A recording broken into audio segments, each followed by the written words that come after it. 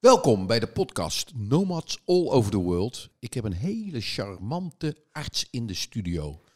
En ik denk dat het veel slimmer is om Hannah Visser zichzelf voor te laten stellen. Ik ben Hannah Visser, ik ben internist. Wat is een internist? Internist is, ik zeg altijd, de huisarts van het ziekenhuis. Dus iemand die uitzoekt wat er aan de hand is als je klachten hebt. En het is niet specifiek iets waar je voor van tevoren al weet geopereerd moet worden. Of van de zenuwen of van het KNO-gebied, de keel-neus-oorgebied. Maar iets wat je nog niet weet. Dus eigenlijk het voorportaal voor de specialist. Nou ja, je bent al een specialist. Dat wel. En we gaan uitzoeken wat er met iemand aan de hand is. En bijvoorbeeld behandelingen met medicijnen inzetten of anderszins behandeling proberen mensen beter te maken. Maar we zien veel mensen met bijvoorbeeld hormonale problemen of met iets met de bloedvaten of met auto-immuunziektes. En ik heb me dan binnen die interne geneeskunde weer gespecialiseerd in infectieziekten. Dus ik weet veel van infecties en hoe je die moet behandelen. Oké, maar wij zijn natuurlijk heel erg benieuwd hoe Hannah überhaupt gekomen is tot deze studie. Dus waar is Hannah geboren? Ik ben geboren in Wageningen. Wageningen? Ja. Dan zou je toch denken, ik ga naar de landbouw. Of dat toch niet? Ja, mijn vader heeft daar een jaar, die werkte daar. En het eerste jaar van mijn leven heb ik daar gewoond. Ik weet daar helemaal niks meer van. En daarna zijn we een aantal keer verhuisd en uiteindelijk in Den Haag terechtgekomen. En daar heb ik dan ook mijn jeugd doorgebracht. Broers, zussen? Ja, ik ben de oudste van 5 meiden. Dus 4... 5 meiden? Ja. Dat moet geluk zijn voor jouw vader, of niet? Ja, inderdaad. Ja. Ja, mijn vader heeft, had 3 dochters en 2 zonen. Maar de dochters waren toch wel zijn allesziel, hoor. Ja. Was bij jouw vader 5 kinderen, 5 dochters? 5 dochters, ja. Iedereen zei altijd, ze gingen door tot ze een jongen kregen. Maar dat is niet gelukt. Ik weet ook nooit niet of sok dat aangehouden. Nooit zijn sok aangehouden. Dus ja, nee, inderdaad. 5 meiden in 7 jaar tijd. Dus we zitten heel dicht op elkaar ook nog. Waar zit jij in de rit? Ik ben de oudste. De oudste? Ja. De oudste. Ja. Dus in Wageningen geboren en toen weg? Ja, dat Wageningen is gewoon helemaal niet... Ja, we hebben een jaar in Groningen gewoond, in Venlo. En uiteindelijk kreeg mijn vader een baan in Den Haag. Wat deed jouw vader? Hij was leraar koken, dus hij werkte op de kokschool. Hij ging van kostschool naar kostschool? Nou, nee, hij deed eerst nog allemaal andere dingen. Hij heeft een restaurant gehad, een vegetarisch restaurant in die tijd, weet je, zo'n baard. En ze waren een beetje hippie-achtige mensen, mijn ouders. Totdat hij dus een vaste baan kreeg als leraar koken. En wij dus in Den Haag gingen wonen met het gezin, waar dus toen nog 3 kinderen en uiteindelijk mijn jongste 2 zusjes zijn in Den Haag geboren. En daar heb ik tot mijn 18e gewoond. En jouw zussen, zijn die ook dezelfde kant in gegaan als jij? Of dat niet? Het is ik durf het bijna niet te zeggen, maar ja, ik was wel de eerste.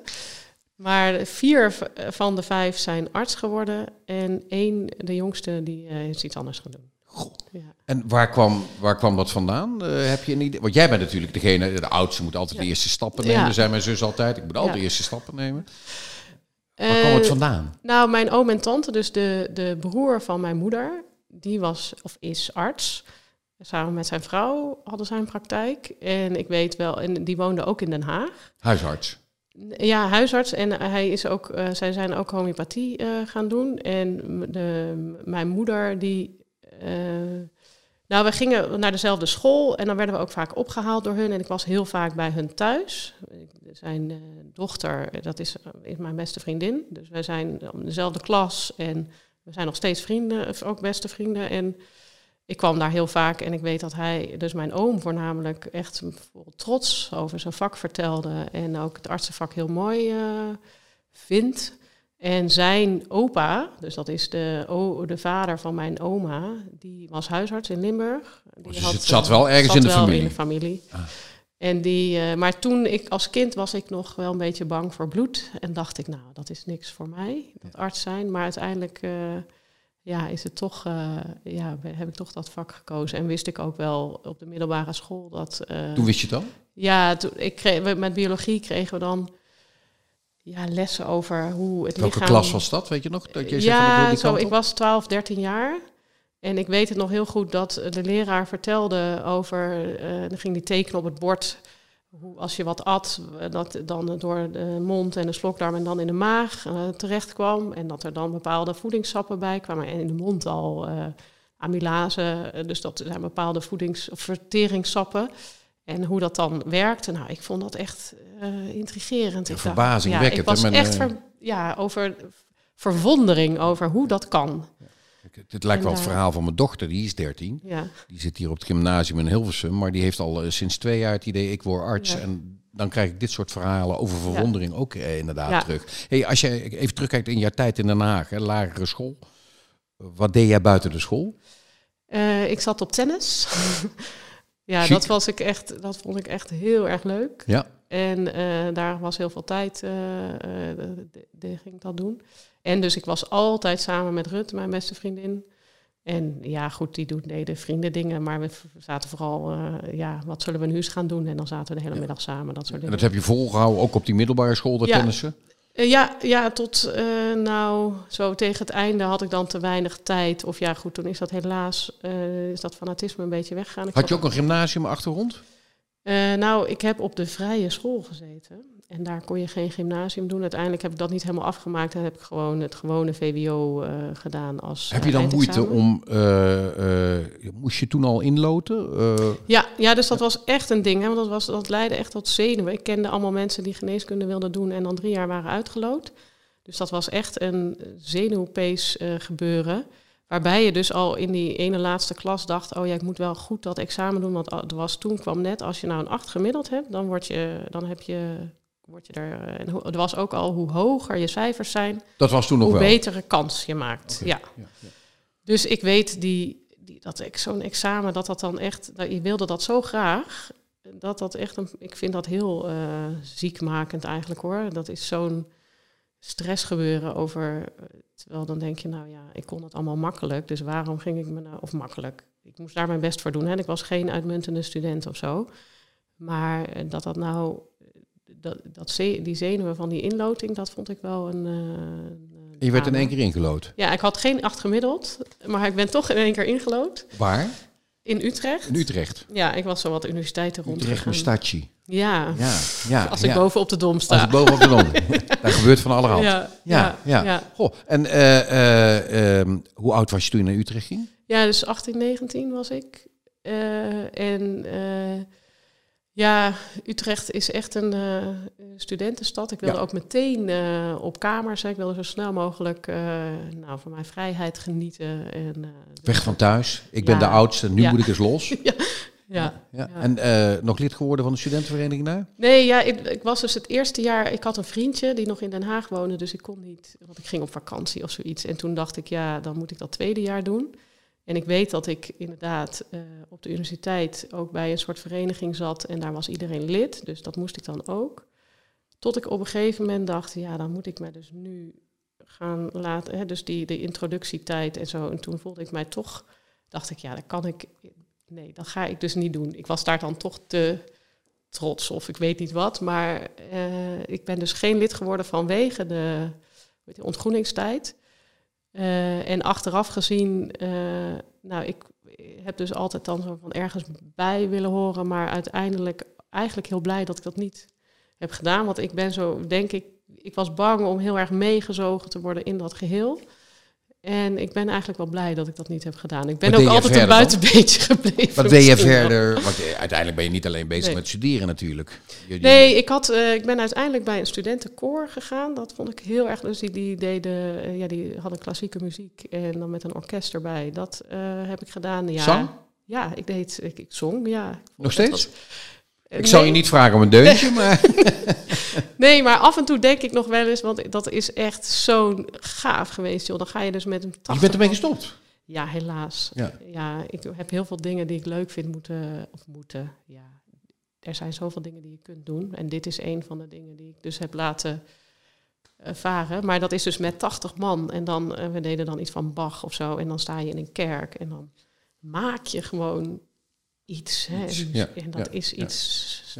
Weer terug naar je studie, hè? Want op een gegeven moment... Je gaat die studie medicijnen in... maar je wist toen nog niet dat je internist ging worden. Nee. Of wanneer gaat dat dan opkomen? Ja, dat is zo'n beetje tegen het einde. Dus aan het begin zie je dan al die mensen, zie je dus verschillende professoren in de collegezaal voorbij komen. En, Ging het je gemakkelijk af, de studie zelf? Ja, eigenlijk, ik ben nooit een echt cum laude of zo, maar wel redelijk gemakkelijk. Maar het is wel zo dat je daar wel wat voor moet doen. Hè? Dus maar vond je alles boeiend of zijn er ook zaken geweest van Nee, ik was al echt in bijna alles vond ik echt heel leuk. Het was eigenlijk voor jou meer een roeping dan, lijkt het wel. Want ik hoor inderdaad wat artsen soms klagen over vakken. Maar als jij zegt inderdaad van nee, ik vond alles wel leuk. Ik zie wel in heel veel dingen de schoonheid of zo. Of de interesse van. En dat is wel zo. Als je er meer van weet of het echt begrijpt, dan wordt het ook leuker. Ik had ook wel vakken dat ik dacht, ik wil echt niet dit later gaan doen. Maar ik vind het wel leuk om er iets meer van. Was daar wel in geïnteresseerd. En ik was voornamelijk echt geïnteresseerd in hoe, nog steeds met dat beeld van die 12-jarige, hoe kan dat nou dat het zo zit? Ja. Ja, dus echt in die gezondheid, maar hoe het lichaam functioneert, maar ook ziekte. Hoe kan het nou dat die dat wel krijgt en die niet? Die antwoorden heb ik helemaal niet altijd gekregen eigenlijk. Of meer niet dan wel, moet ik zeggen. Maar goed, de zoektocht naar hoe die dingen allemaal in elkaar zitten. Dus eigenlijk meer een soort ontdekkingsreiziger. Ja, ik vond dat echt allemaal heel leuk. Ja. Dus en je seniorenkooschap had je waarschijnlijk al doorlopen, want op een gegeven moment moet je dus gaan specialiseren. Ja, dus het is zo gegaan dat ik dacht aan het begin, ik was wel onzeker ook over want die professoren die daar voorbij komen, de specialisten waren wel altijd heel belangrijk of zo. Ik keek daar echt wel heel erg tegen op ook, van dat iemand zo ver was gekomen of hoe die dat allemaal deed. En het leek me ook allemaal heel moeilijk. Dus ik kon mezelf niet voorstellen dat ik dat zelf zou kunnen worden. En aan het einde moet je dan gaan kiezen. Van het laatste jaar moet je al een beetje voorsorteren en keuzes maken in welke keuzevakken je doet. En dan ze zeggen dat is wel handig als je al een beetje gaat lobbyen, als het ware, van waar je dan terecht wil komen. En toen was er een onderzoeker en daar had ik een stage bij gedaan. En die had gezegd, was naar mij toegekomen, je hebt het echt heel goed gedaan. Ik wil wel dat je bij mij verder gaat om onderzoek te doen. En dan zou ik in het laatste jaar bij hem dat onderzoek doen. En dan zou ik wel bij nierpatiënten bloed moeten afnemen. En daarom dacht ik, het is handig als ik dan op die nierafdeling die stage ga doen, want dan ben ik daar alvast. Nou werd ik gelukkig niet ingelood op die nierafdeling, maar op een afdeling van een perifeer ziekenhuis. Dus een algemeen ziekenhuis, die buiten de academie. Maar wel op de interne afdeling, want in nieren is ook interne. Maar niet op die specifieke academische nierafdeling. En omdat ik in het perifeer ziekenhuis bij gewoon de interne afdeling. En dat was echt, dat was zo, ik heb daar zo naar mijn zin gehad. En ook heel erg veel vertrouwen gekregen in dat ik dat echt wel zou kunnen. En dat ik... en in welk jaar van de studie zitten we nu? Ja, 6e jaar. Dus dat 6e jaar. Ja. En toen die arts die daar zat, de opleider van dat ziekenhuis, die zei, Hannah, je moet internist worden. Dat kan je. Dus dat was al een stap richting ook dat ik zelfverzekerder werd over dat het wel voor mij was weggelegd. Plus, en internisten, moet je je voorstellen, zijn wel een beetje de slimme jongetjes van de klas. En dus de mensen, je moet wel van alles wat afweten. Ja. Het is niet zo dat je kunt specialiseren op één stuk, maar je bent echt een generalist en specialisme, denk ik. Hè? Je hebt altijd een beetje de prototype. Hè? Dus de chirurg, stoere kerel. Internisten, kerel zeg ik ook al. Tegenwoordig zijn er denk ik steeds meer vrouwen hoor. Maar het is nog een beetje... overigens vond ik mijn chirurgie-kooschap eigenlijk het leukste kooschap. Ja? Moet ik zeggen. Ja. Praktisch, wat doen. En je mocht gewoon zelf met je handen werken. Ja. Maar het was wel een beetje het hooghouden van bepaalde stoerheid of zo. Waar ik van dacht, dit hou ik wel 8 weken vol. Maar mijn hele leven weet ik niet of ik daar tussen kan zitten. Nee, en de patiënten waren allemaal in slaap. Ik vond het veel te leuk om met patiënten te praten. Dus dat hielp niet echt. En internisten zijn dus een beetje Pietje precies. Veel mensen die de hele tijd in de boeken... en weet je wel dit en dit. Ja, daar voelde ik me ook niet helemaal... ik wist niet of ik dat kon. Maar uiteindelijk heeft die man mij wel de zekerheid gegeven. En ben ik dus uiteindelijk En hoe lang heeft die studie dan nog geduurd? Nou, dan ga je dus nadat je klaar bent met die 6 jaar, was ik in dat ziekenhuis, mocht ik dan arts worden. Dat heet dan dus arts niet in opleiding, gewoon als... arts? Krijg je eindelijk een beetje betaald? Ja. Begint het al? Ja. En toen ben ik uiteindelijk naar Amsterdam gegaan. Eerst, dus bij dat artstijd ben ik met een longarts in aanraking gekomen. En die vond ik longziekte heel erg leuk. En want die mogen namelijk ook dingen met hun handen doen. Want die gaan vaak op puncties of in de longen kijken met scopie. Dat vond ik heel erg leuk. Maar tijdens de vooropleiding, dan moet je dan, als je longarts wordt, heb je 2 jaar interne geneeskunde en dan 4 jaar longziekte. En tijdens die 2 jaar in Amsterdam was ik toch meer dat brede vak. Dat vond ik toch wel heel leuk. Dus uiteindelijk ben ik dan in Amsterdam internist geworden. En dat was na 2 jaar, hè? Dus eerst heb je dan nog weer die 4 jaar specialisatie nodig? Ja, dus dan heb je in totaal weer... Dus ik ben eerst dan 1,5 jaar niet in opleiding arts geweest. En dan nog 6 jaar specialist tot specialist. Dus totaal ben je 12 jaar bezig geweest met je opleiding tot internist. Het is een investering in tijd, hè? Ja. Als je het zo nagaat, hè? En toen wist je toen al waar je ging of kon werken? Lagen de jobs voor het oprapen? Nee, totaal niet. Nee, ik had ook nog, dus dan in die tijd moet je dan kiezen voor dat infectieziekte of een ander vak, oncoloog of nefroloog, wat je dan. En ik wist wel dat de infectieziekte, dat daar niet de banen voor het opragen lagen, maar ik dacht, ik vind dat wel echt het leukste binnen de interne geneeskunde. Je kunt daar echt mensen beter maken, want een antibiotica of er op tijd bij zijn en je hebt gewoon iets in handen waarmee je echt mensen beter maakt en heel veel ziektes is een soort van chronische of kanker waar mensen soms ook gaan overlijden. Hè. Dus als internist zijnde vind ik het een heel mooi vak. Maar dat was wel de moeilijke. En weer die zenuwen over, kom je wel, dan krijg je wel een vaste plek. En willen ze je dan hebben daar of daar. Dus dat was gewoon lastig. Ik heb toen eerst weer 1 jaar in dat ziekenhuis gewerkt, waar die allereerste internist zat die ik... en uiteindelijk ben ik dan daarna terechtgekomen in Beatrix ziekenhuis in Gorinchem. En daar zit je nog steeds? Ja. Hoe lang zit je daar nu al? Nu sinds 2017. En blijft het uitdagend wat je doet? Ja, ik vind mijzelf nog steeds een jonge klare. Dus ik heb nog steeds het gevoel alsof ik net klaar ben. Ja? Nog steeds op ontdekkingsreis? Ja, dat je gewoon het is zo'n breed vak. En ik zie eigenlijk nog steeds, dagelijks weet ik niet, maar ik zie regelmatig dingen die ik nog nooit, ziektebeelden of presentaties wat ik nog nooit heb gezien. Dus het blijft een zoektocht. En hoe heeft Hannah zich verder buiten natuurlijk? Want je bent ontzettend passioneel aan het praten over jouw beroep. Zie je meestal terug bij artsen. Bij artsen zijn eerst arts en daarna pas. Maar heb jij ook nog een partner ergens ontdekt in je leven? Heb je die ook nog tegengekomen? Ja, ik Is er toevallig ook een arts of dat niet? Nee, gelukkig niet eigenlijk. Zoveel mensen zijn inderdaad samen met een arts. Nee, ik ben in de tijd dat ik studeerde, heb ik ook in Spanje gewoond. Ik heb in totaal bijna 2 jaar daar stages gelopen en gedaan. Hablo en español. dat is echt, hablo muy bien español. Bueno, muy bien. Bastante. In Catalunya trouwens, dus ik kan ook nog een beetje Catalaans. Ook nog? Ja.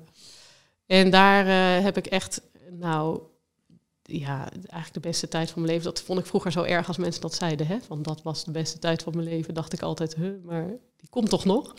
Maar daar heb ik komt nog hoor. Ja. Ik heb altijd geroepen, de studententijd is de beste tijd van mijn leven. Want daar zit ik nu in. Dus dat komt nog weer hoor. Ik bedoel, echt waar. Ja. Maar in elk geval... en toen op een gegeven moment... Toen was ik al in opleiding. Dus ik was 32. En ik had toen een vriend en dat ging uit. Ik dacht, ik ga nu gewoon echt doen waar ik zin in heb. En toen ben ik opnieuw naar Spanje gegaan. Ik heb geregeld bij mijn opleiding, ik word infectioloog. Dan is ook een van de delen virusinfecties dus hepatitis. En heb ik geregeld dat ik in Spanje die stage mocht doen. Maar dat regel je dus wel allemaal zelf? Ja, dit is, je moet... je moet veel zelf regelen.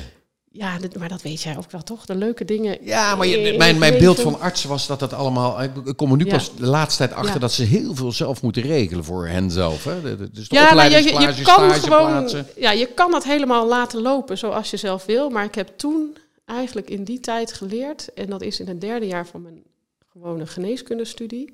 dat je alles, als je iets wil, het zelf moet regelen en je het ook kan. Dus er wordt gezegd, nee, dit kan niet. De regels zijn dit. Jij gaat het zo doen.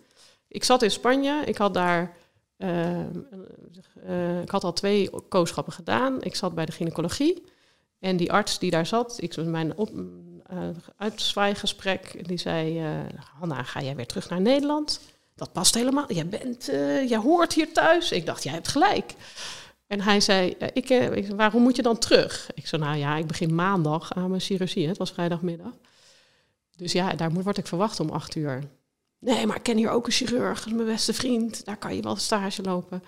Ik zo, nou goed, dezelfde middag zat ik op OK nummer 5 bij die chirurg. Die zei, kom maar binnen, ik zit op nummer 5. En dan moest ik dan een pakje aan. Ja, natuurlijk mag je hier komen. En toen moest ik alleen nog even zorgen dat Nederland dat ook goed vond. Bellen naar het secretariaat. Nou, dat kan maar zomaar niet. Ik zei, ik zit er al. Oké, ik zal je even doorverbinden. Nou ja, zo. Dus als je gewoon vasthoudt, zegt wat je echt wil. En ook, ik heb ook het idee met passie. Hè? Dus nee, ik zit er al. Het is hier onwijs gaaf.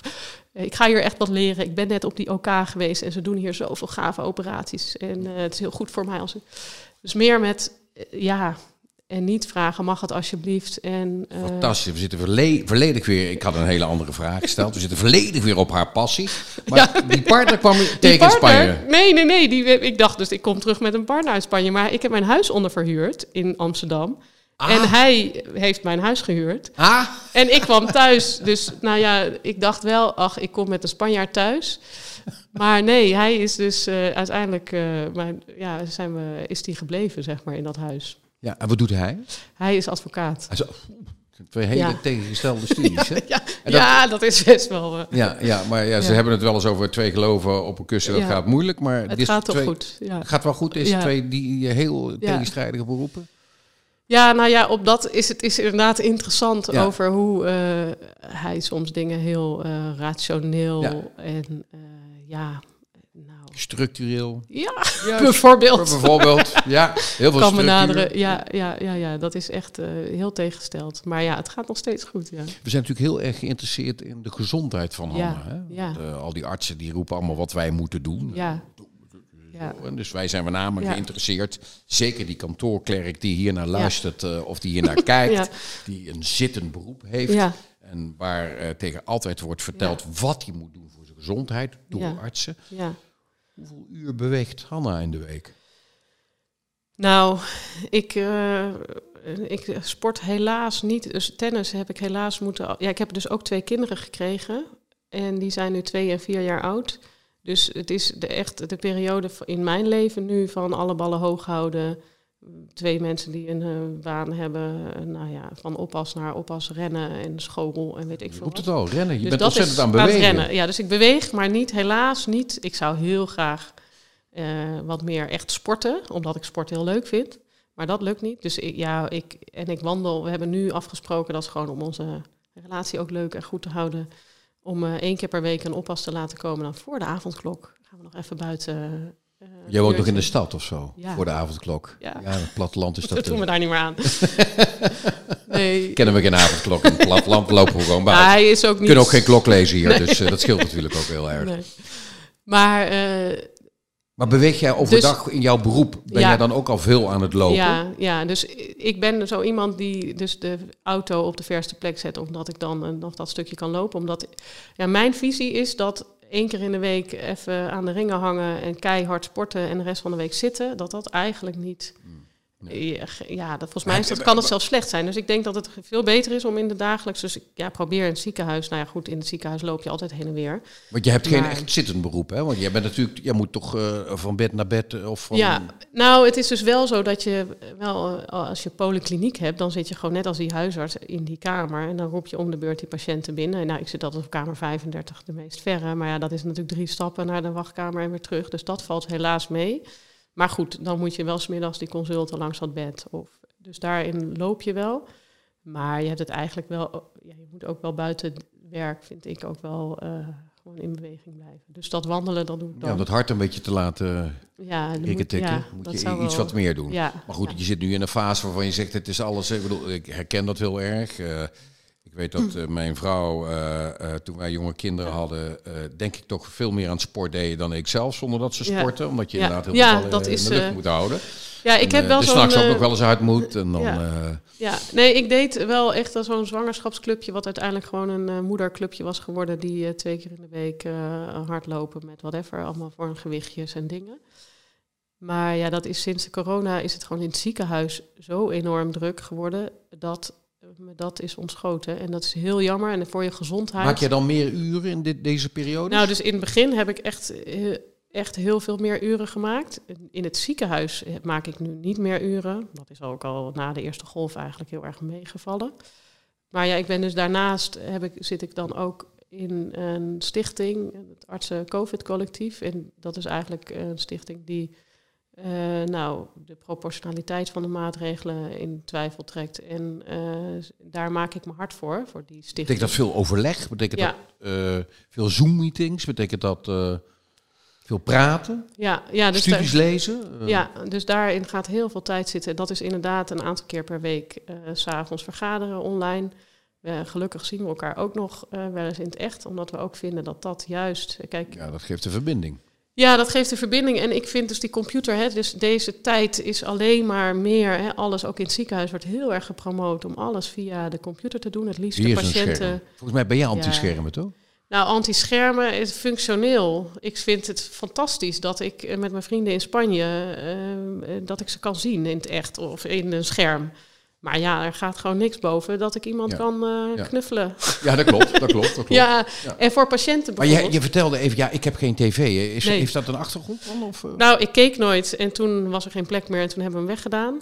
En nu zijn de kinderen... mis je hem ook niet? Nu mis ik hem niet, want ik heb er gewoon geen tijd voor. En als ik echt iets wil kijken... dan tijd heb je wel, maar het is geen prioriteit. Nee, het is geen prioriteit, inderdaad. En ik vind het ook zonde van mijn tijd. En als ik echt iets wil kijken... Het is wel lekker hoor, af en toe zo'n Netflix-serie. Ja, maar dat kan ik dus op mijn computer doen. Dus ja, als ik iets wil kijken op Netflix, dan heb ik die computer. En het is inderdaad fijner om dat op een groot scherm te hebben. Maar dat vind ik dan weer zonde dat in mijn huiskamer zit. En ik heb helaas niet een heel groot huis of zo, waar ik nog een apart... Is het helaas? Of is het... Nou... Je zou liever groter willen wonen, toch? Ja, nou, als ik echt ruimte voor een mooie tv, weet ik veel, zou ik wel leuk vinden. Maar dan komt die tv toch weer terug. Nou, we zouden het nu voor de kinderen willen, want we vinden dan toch dat ze wel, weet ik veel, die kijken dan Antwer Sam of zo. Buiten bewegen, hoe ga je om met voeding? Ik promoot en ik vind ook zelf, ik vind voeding heel belangrijk. Het grappige is, dus met name toen ik zwanger werd, was dat het nog belangrijker werd. Ik zie dat ook in de praktijk als vrouwen zwanger worden, dus die dan bijvoorbeeld op de poli zie, dat die ineens veel meer daarmee bezighouden. Ik had het altijd al wel, maar als student bijvoorbeeld echt geen geld voor biologische voeding of zoiets. En dat vond ik altijd heel erg, want dan wist ik wel, dan koop ik die, weet ik veel, pasta van dat merk. Dat was altijd het goedkope merk van de Albert Heijn. En dan dacht ik wel, hier zit gewoon echt shit in. Dat wist jij al. Dat was ik echt niet mee bezig in studenten. Ja, ik wel. Nee. Dus ik wel. We gingen wel altijd naar de groenteman en de slager, want we hadden meer zoiets, we moeten iets teruggeven aan de... Ja. Maar dat was niet vanuit de gedachte, dat kwam bij mij veel later. We hadden wel artsen die in ons huis die dat zeiden, of in opleiding waren. Ja. Dus, ik heb dat altijd al wel gehad, maar ook wel dat bijvoorbeeld, de keuze over een goed stuk vlees, dat is gewoon duur. Ja. En ik merk nu dat ik werk en geld voor heb, dat ik er ook meer probeer biologische voeding of iets. Ik probeer ook voeding. Ben jij een etikettenlezer? Ja, maar ik probeer eigenlijk, ik ga dus liever naar die groenteman en naar die slager. Eigenlijk de supermarkt een beetje te vermijden. Maar sommige dingen moet je daar wel halen. Ik denk dat het overigens niet zozeer bij de mensen zelf ligt, maar bij het aanbod. Ja. Dat je zegt, ook de manier waarop inderdaad de overheid zegt, ik zou inderdaad dikke 30% BTW vragen voor al het fastfood en geen BTW voor alle pure voeding, als ik zelf kijk. Hè. Of een boer betalen voor. En waarom moet hij al die varkens in één stal en waarom moeten die legeieren, kippen? Ja. Dat is niet omdat die boer dat zelf wil. Ik ben ervan overtuigd, als je mensen gewoon betaalt voor wat ze doen, dat die boer ook een goed product wil afleveren. Daar ben ik 100% van overtuigd. Wij wonen hier natuurlijk een beetje op het platteland en we gaan naar de boer in Eemnes. Ja. Om daar inderdaad de eitjes halen. En daar betaal ik hetzelfde voor als bij de Albert Heijn. Maar ik weet dat het bij hem blijft. En hij krijgt er ook dat voor. En daar zit niemand tussen. Ja, ze zijn zeker vers. Ja. Dan zal je niet bedotten. Ja. Want hij weet, je komt terug. Dus wij proberen zelf inderdaad zoveel mogelijk... Ons geloof daarin is hoe puurder, hoe beter eigenlijk. Ja. En, maar jij bent bevooroordeeld, bevoordeeld ja. bedoel ik. Hè? Dus ja, klopt. En dat vind ik zo erg als arts zie ik natuurlijk heel veel mensen die ook niet in de mogelijkheid zijn. Dat is ook zo. Die het thuis niet hebben geleerd. Plus die in die Albert Heijn de centjes, of Nettorama, de centjes moeten tellen. Ja, ik ben zwaar bevooroordeeld, dat klopt. En dan is het ook heel moeilijk om gezonde keuzes te maken. Want die zijn echt duurder. Ja. En moeilijker. Hè? Dus je moet naar die boer toe gaan. Dat kost tijd. Je moet het weten. Vooral het weten, denk ik. Uiteindelijk de tijd. Ja, het is 10 minuten op de fiets, denk ik altijd. En in Amsterdam is het natuurlijk wat moeilijker. Of in Rotterdam, dat kan ik begrijpen. Maar het is vooral, denk ik, dat heel veel mensen niet weten wat het precies doet, voeding. Ik denk dat daar ik weet niet, was dat in jullie opleiding? Werd daar aandacht aan besteed? Nee. Niet? Nee. Ja, jammer. Nee, helemaal niet. Ja. Als je kijkt naar vochtinname, heb jij daar regels voor jezelf? Ja, ik heb dus tegenwoordig zo'n thermosfles dat ik gewoon tijdens het werk echt veel drink. Omdat ik merkte dat het heel snel, dus in de stress of stress, in de drukte van alle dag, dat je dat vergeet. Dus daar probeer ik echt aan te houden. Ik drink dan ook 's avonds, of ik drink thuis vaak thee en water. Ik heb wel echt het idee, bijvoorbeeld alle sappen en de cola's en zo, daar ben ik wel echt ver van blijven. Ja, ik weet nog vroeger, en ik denk dat is niet zo lang geleden, hè, dat ik jong was er ook al heel veel van dit soort junkfood en zo. Maar wij mochten dan op zaterdag cola als we een film gingen kijken. Nou, dat was een feest. Ja. En waren cola en chips. Ja, en dat was dan gewoon 1 keer in de week dan. Ja. En er waren ook wel mensen bij wie dat elke dag was, maar dit was niet abnormaal dat wij dat zo deden. En wij mochten op de verjaardagen hagelslag, hè, dus we waren met z'n 7, dus 7 keer per jaar hadden wij hagelslag voor op brood. En verder was het gewoon, en eigenlijk zou ik dat mijn kinderen ook nog steeds willen. Hè, dus wij hebben ook geen, want ik vind sowieso die frisdranken allemaal maar vies. Maar ik heb het idee dat het veel moeilijker is om die opvoeding bij de kinderen, en dus ook voor de mensen in mijn spreekkamer, of voor in het algemeen, om je daaraan te houden. Want je wordt overspoeld. Je moet heel sterk zijn om daarvan weg te blijven. Echt een innerlijke kracht hebben die dat doet. Want anders het is heel moeilijk. Ja. Dus die eieren halen, maar het is... Of je kunt zelfs beter, als je al een balkon hebt, kun je beter een paar kippen op het balkon zetten, bij wijze van spreken. Maar goed.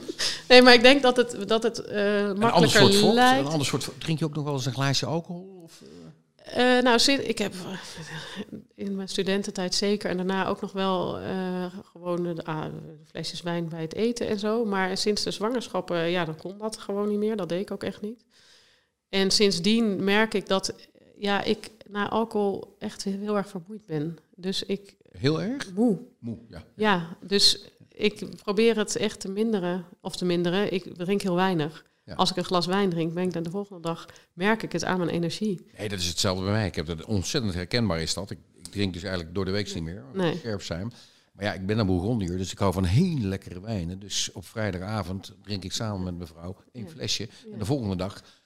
Dan moet ik echt keihard gaan sporten om er heel snel vanaf te komen. Dus klopt, het heeft ontzettend veel effecten. Ja. Dus, praktisch. Ja, op een gegeven moment met die ballen in de lucht houden dacht ik... Oké,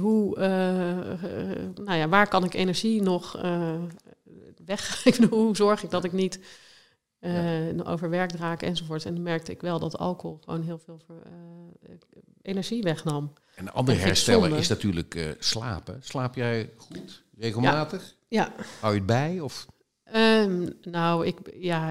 ik ga gewoon rond 11:00 naar bed. Ik ben overigens, het is grappig, mijn man gaat dus echt om 9:30 slapen. Die heeft gewoon heel veel slaap nodig. En die zegt dan, kom nou ook mee naar bed.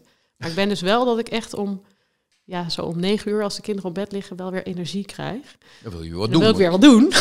Je zelf hebt gewerkt, je kinderen. Dan wil ik zelf even... Dan wil je voor jezelf iets doen. Ja, dus meestal wordt het zo 11:00, soms 12, moet ik heel eerlijk zeggen. En dan om 7:00 weer op. Ik slaap heel goed. Ik heb het geluk dat ik snel kan gaan liggen en ik val in slaap. Ik probeer ook nog wel te mediteren voor die tijd. Dat lukt niet altijd, maar dat dat vind ik wel belangrijk. En ik slaap goed. Behalve als ik dienst heb. Heb je slaap wel eens gemeten? Of, nee, ik ben dus niet zo'n meter of zo. Hè. Ik heb ook geen stappenteller. Het lijkt wel, want je gaat wel alles afvinken, ook in je opleiding. Ik denk van, dat heeft ze vast gedaan, maar dat heb je toch nog niet gedaan. Nee, ik was dus bijvoorbeeld niet zo'n meisje die alles met roze onderstreept of zo. En mijn collegeblokken waren ook 1. Nee, ik ben niet zo gestructureerd. Maar nee, dat doe ik niet. Maar ik... wat wilde ik nou zeggen over slapen? Ja, ik heb ook wel 1 keer in de week dienst. En dan word je nachtdienst. En dan kan je 1 keer in de week? Ja, ongeveer. Hoe vind je dat? Drama. Ja, drama. vind ik. Nou, nee. Trouwens, het leuke is... Op de herstel bedoel ik. Uiteindelijk word je uit je ritme gehaald. Ja, en dat vind ik dus echt... En daar merk je, dat is voor je energie echt niet goed. En het geeft toch ergens een stress ook. Maar er gebeuren wel de leukste dingen in de dienst. Dus de spannende... Onverwachte dingen. Dus als er iemand midden in de nacht naar het ziekenhuis komt, is dat niet voor hem. Ja, dan is er iets aan de hand. Dus het is ook wel weer een uitdaging. Of in die zin hou ik het nieuwe. Vind ik het wel leuk. Raakt het al even aan het puntje? Stress. Hoe ga je om met stress? Heb je veel stress? Heb jij... Nou, ik ben dus iemand die graag de dingen goed wil doen en ook een hoog, hoe heet dat? Mezelf hoge latten leg, of hoe noem je dat ook alweer? De lat hoog legt. Dus daar heb ik soms zelf ook wel weer last van. Want je moet toch jezelf wel haalbare doelen stellen enzovoort. Maar ik kan wel stress hebben en ik probeer dat... kinderen zijn fantastisch, want die laten je weer helemaal beseffen dat het allemaal... Ja, als je gewoon met die kids aan het spelen bent, dan kan je al die dingen heel makkelijk vergeten. En dan gaat het echte leven verder. Hè? Dat vind ik altijd heel fijn. Dus dat helpt wat mij betreft. Hoewel het ook dat halen en brengen en school ook stress kan geven, moet ik zeggen. Want dat gaat met de auto of gaat het op de fiets? Ja, fiets en auto. Hè. Dus als ik er 2 naar verschillende plekken en om 8:30 op mijn werk moet zijn, dan is het toch helaas de auto. Dat vind ik heel erg. Want laat ik ben je die goed advocaat voor niet even doen? Regel jij dat nu eens even? Ik krijg er te veel stress van. Hup. Nou, we doen het samen. Maar ik moet je heel eerlijk zeggen... Zijn ze voorzichtig? Nou, ik zal je zeggen dat het toch uiteindelijk zo... Ja, ik weet niet of dat iets bij ons is, maar ik denk in het algemeen dat heel veel dingen van de opvoeding wel echt bij de vrouw... of bij het regelen van het huishouden of zo. Ik vind het hartstikke leuk om de jongste naar school te brengen. En dan probeer ik dat 3 keer in de week te doen. Maar soms zegt ze, nee, ik wil nu zelf. Ja. Maar ik vind het ook leuk. Dus wij hebben er een beetje strijd toe af en toe. Maar ik merk wel... ik weet niet hoe het komt, maar ik zie wel... ik vind het heel leuk, kinderen inderdaad. Maar ik moet inderdaad zeggen, wat ik in de praktijk meemaak... Veronique is toch meer behept met de kinderen. Ja, op een of andere manier. Ik denk dat het vrouwen eigen, maar ook... Zorg, het zit al in je beroepskeuze. Dus het is wel... ik heb het ook uiteindelijk ook geaccepteerd dat dat zo is. Of uiteindelijk nog niet. Nou, dat probeer ik. Het loopt niet in de weg bij jou? Carrièrepad met jouw pad als arts? Nou, nee, het loopt zeker niet in de weg, maar ik merk wel... Dus... Je struikelt er niet over?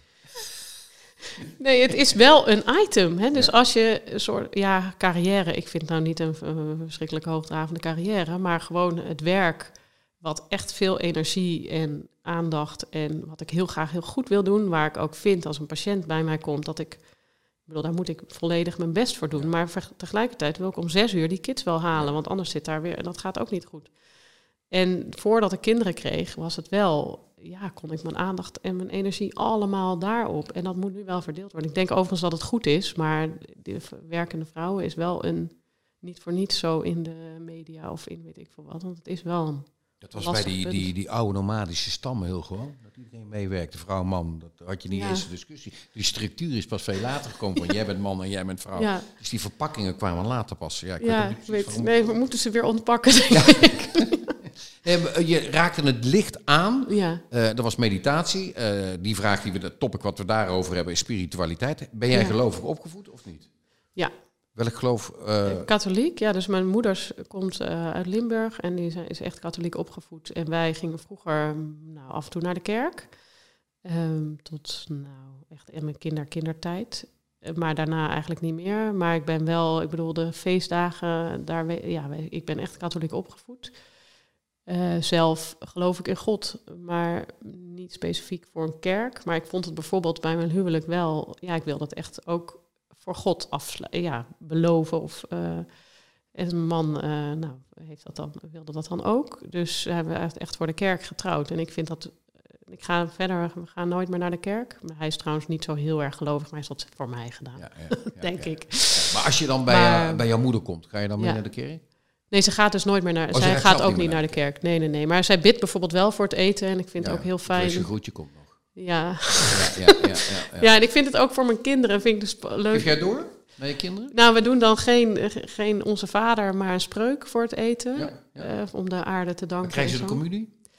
Ze zijn gedoopt. Ze zijn gedoopt. Dan gaan ze nou, communie, ja, dat is wel heel erg katholiek. Ja, dat dopen ook hoor, maar ja. Het is toch een feestje op zich?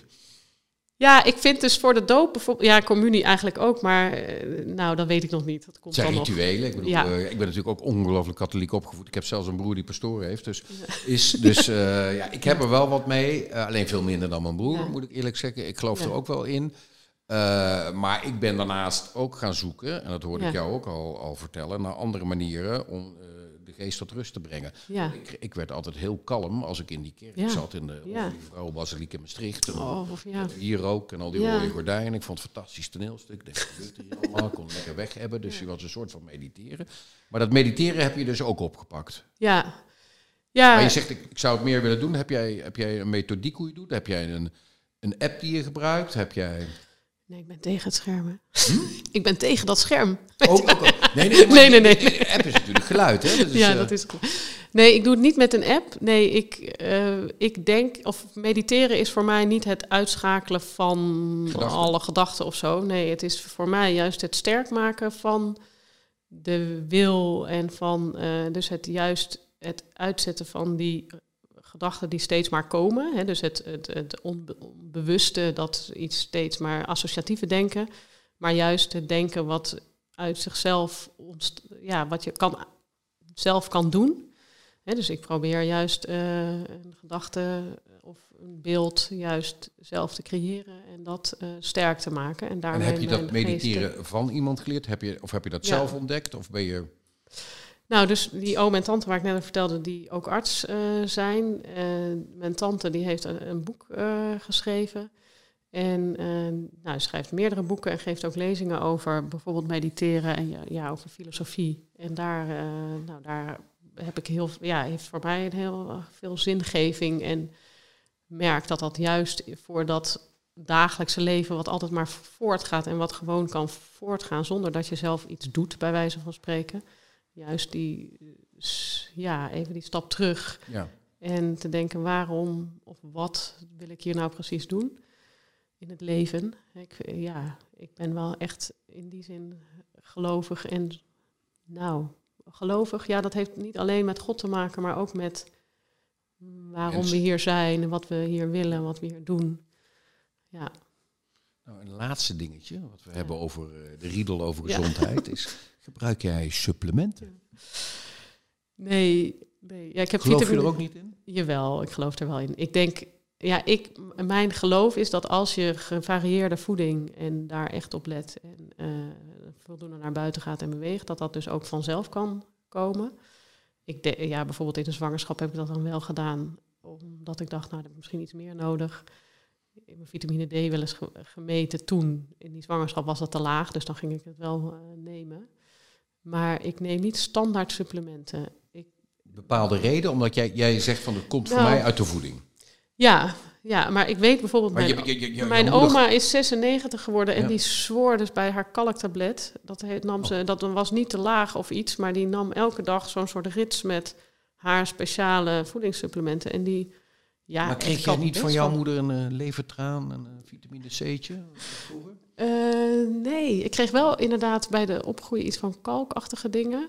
Voor de melkpotten en weet ik veel wat. Maar nee, dus ik denk niet dat het slecht is of zo. Ik denk dat het misschien wel heel goed is, maar ik heb misschien gewoon nog te weinig verdiept. Jouw kinderen krijgen ook geen vitamine C of een... Nee, die eten gewoon elke dag hun fruit en groenten. En ik probeer ze suikervrij en zo. Of niet echt hoor, maar ik probeer ze zo min mogelijk.